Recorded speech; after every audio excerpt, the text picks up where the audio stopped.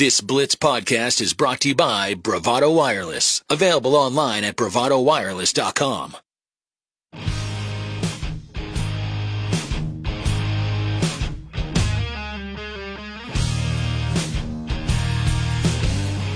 The Blitz 1170 stream is brought to you by Duck Creek Casino, your hometown casino.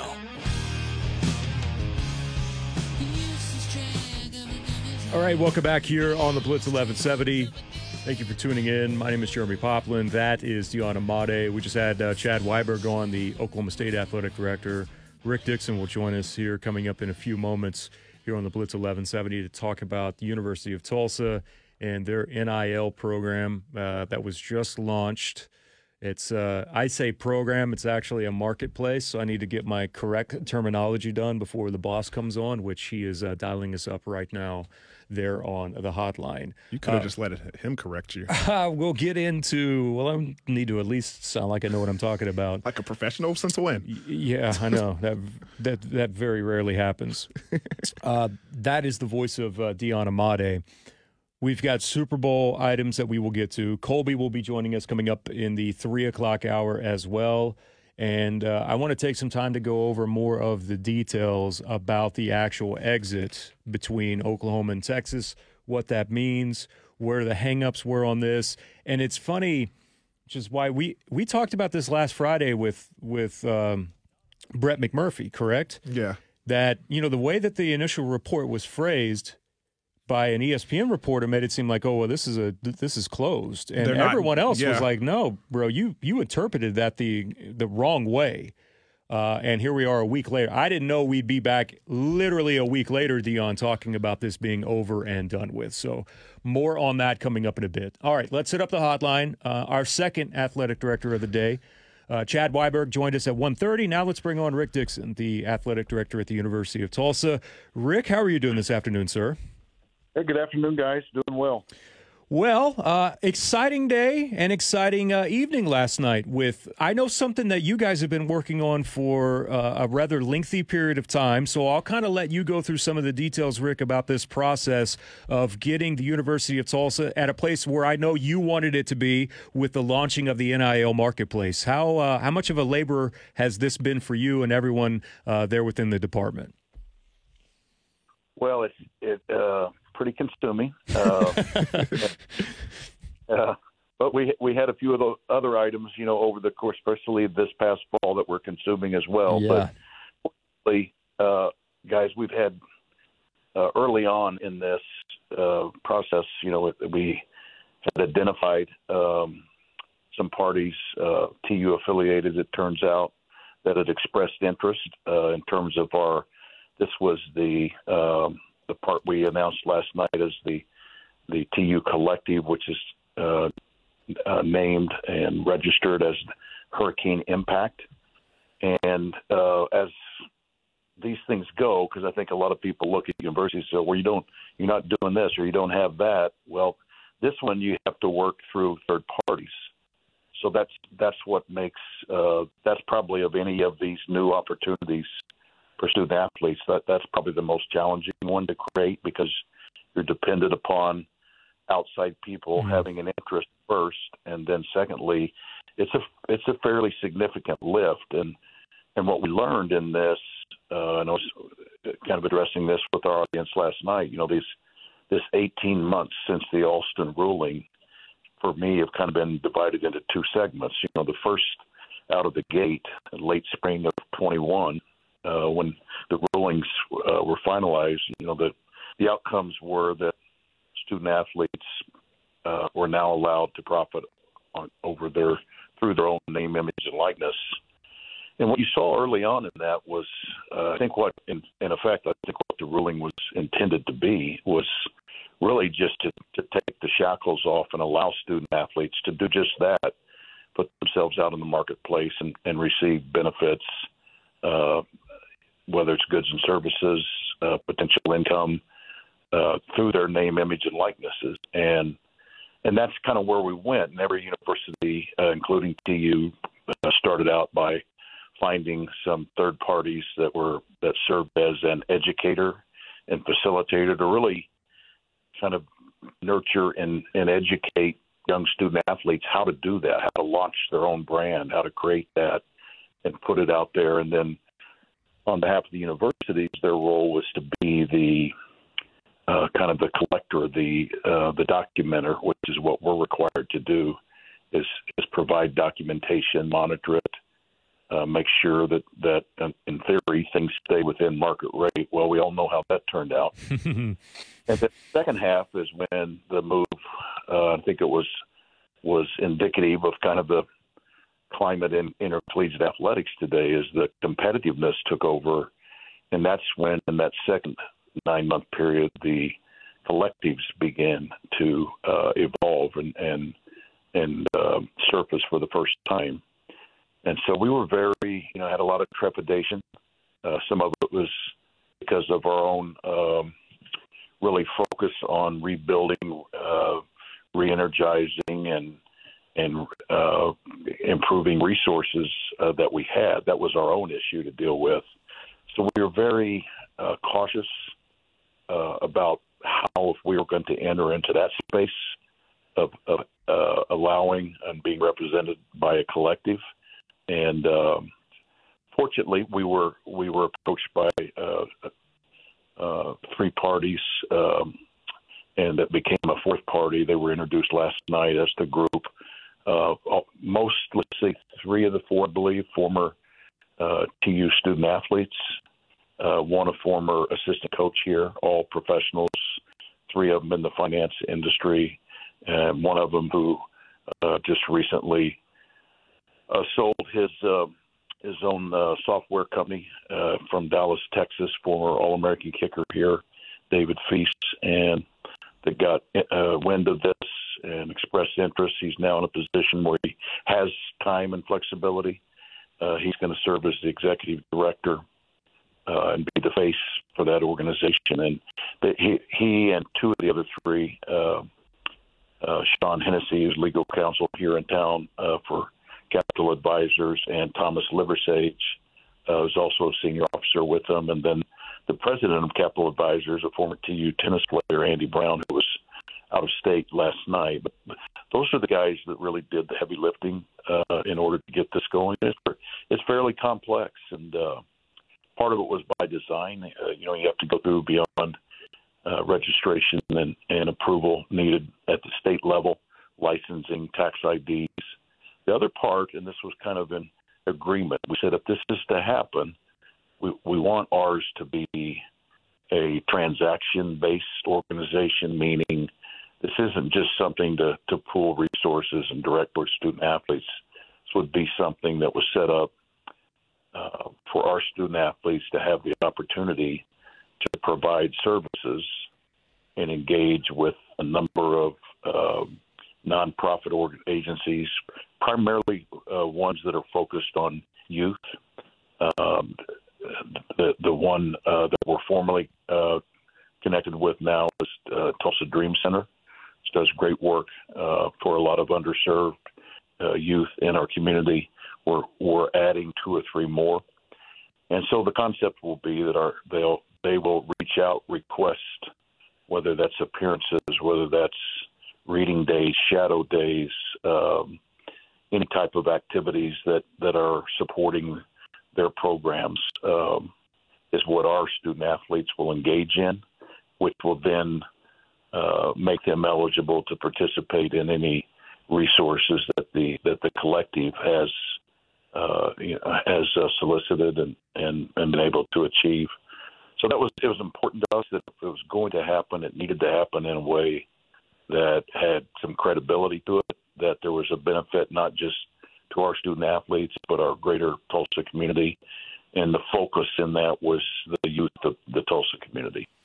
Rick Dickson is our guest here on the Blitz 1170, athletic director at the University of Tulsa. A few things off of what you said. You mentioned David's involvement in this, and being a former athlete at the University of Tulsa.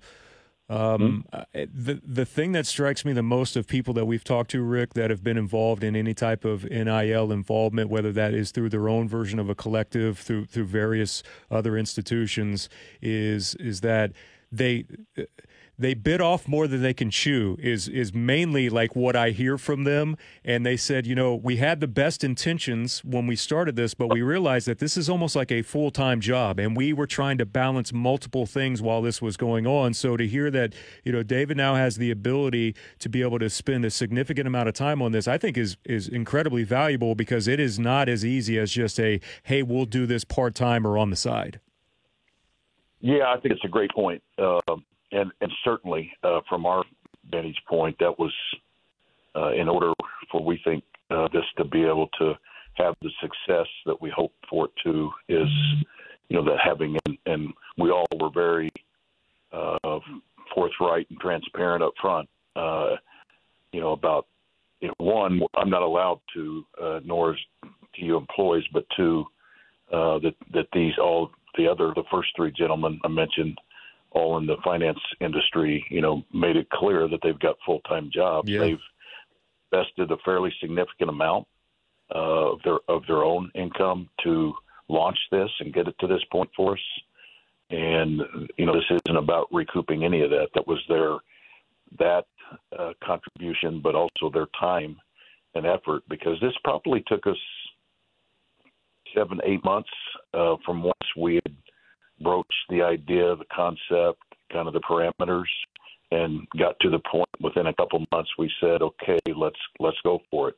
And I would say that's been a 6 to 7 months. I think Pardis, one that took really the longest lead time, and it was not so much the licensing, the registering with state of Oklahoma as an incorporation, and but was to get the nonprofit status. Is a fairly tedious and lengthy process to go through, which it should be.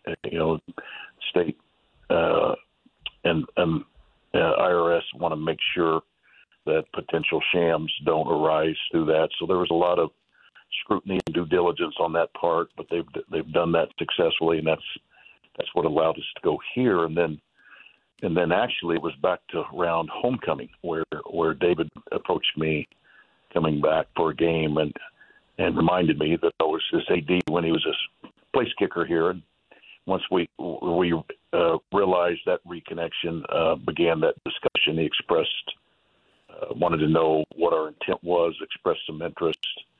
And then shortly before the holidays, and then kind of on the heels of me doing 2 coaches searches in December, reconnected with David and brought him into the loop. And the prior 3 that originated this all embraced him because of that very reason. The fact that not only did he have a connection, not only did he share in the purpose and intent of this, but he also had time. And so that made him a pretty valuable commodity. And that was an important part of it. So, the other thing that I'm sorry, Rick, the other thing that I think is great about all this too is, I try to say this a lot. I didn't go to school there, but I've been doing radio coverage now for going on 10 years with just the radio crew, and I've fallen in love with the university, and I'm not even an alum. But the thing that I always try to stress is that I think Tulsa's in an advantage from its size. And so many people want to use that as a disadvantage. And I think the connected nature that is from all the athletes on campus that have the ability to be around each other and learn from each other through various different races and cultures, it's a really unique event that I think that you can thrive in. And you see so many of the athletes that leave and regular students that thrive in an environment like that. And I think that that's an overall positive. And when you have people like David that went to school there, and also those that are connected to the university and the city, that's got to make you feel pretty good about, yes, it was a lot of work to get here, but we know that we've made the right decisions and put the right people in charge to get this done because they understand what TU is and what TU is about. That's insightful, Pop, in that I would tell you that's part of on my side once we had our role of kind of consulting and guiding for not only this group, Hurricane Impact, and I'll talk about the other 2 components of what we rolled out last night, but specific to them was being able to stand in front of our executive board of trustees last week for kind of final blessing before we went forward and officially launched this, was to be able to say that yes, every university, every athletic director in the country is walking a delicate line, and you have to very thoughtfully see how it enhances and not diminishes the operation. Because as I said to the group last night, we above all know here, because it's part of me being back here, is getting more connection, more support, more people coming to events, buying tickets, making donations, those things that we had lagged on for some time. And we've made significant progress, and that in itself means we can't afford to go backwards. So how do we do this in a way that enhances and not redirects or diminishes the support that we're receiving? Because in an outcome like that, then maybe if monies are being redirected instead of grown and a bigger part of the pie being shared, is now the smaller shrinking pie starts having impact on those very same young men and women that are now realizing some benefits that they didn't see before. And that, so the goal is to continue to prosper, flourish, grow from the mothership aspect of it, but at the same time allow, in this climate and this new environment, TU student athletes who are as remarkable ambassadors as you'll find in the country. I mean, it's a stellar, just exemplary group of young men and women, and I would say once they've through this launch been able to present themselves out there in the market in an effective way, people are saying, that's beyond championships and things of that nature, that's a pretty remarkable association and group of young people that not only are representing TU, but this community, this area of the country, and what people want to think student athletes represent. This I'll put us right at the cream of the crop on that regard against any that are out there. I think you saw those that were there saw examples. We had several student athletes from our SAC organization. We had 2 student athletes participate in our panel discussion. That just is like, wow, that's impressive. And I think that part of it is a good thing that's evolved. I think if we'd have acted as a responsible party, nationally, some 5, 7, 10 years ago, we wouldn't be here today. Where it was being dictated, we would have already made, proper steps that brought us in line. The whole idea when this started was, let's create the Olympic model. Let's mirror that, which is really taking, again, the shackles off and allowing athletes to benefit from their notoriety and share through the marketplace. The collective model, not so much, was on the horizon when this was all, was all being thought through.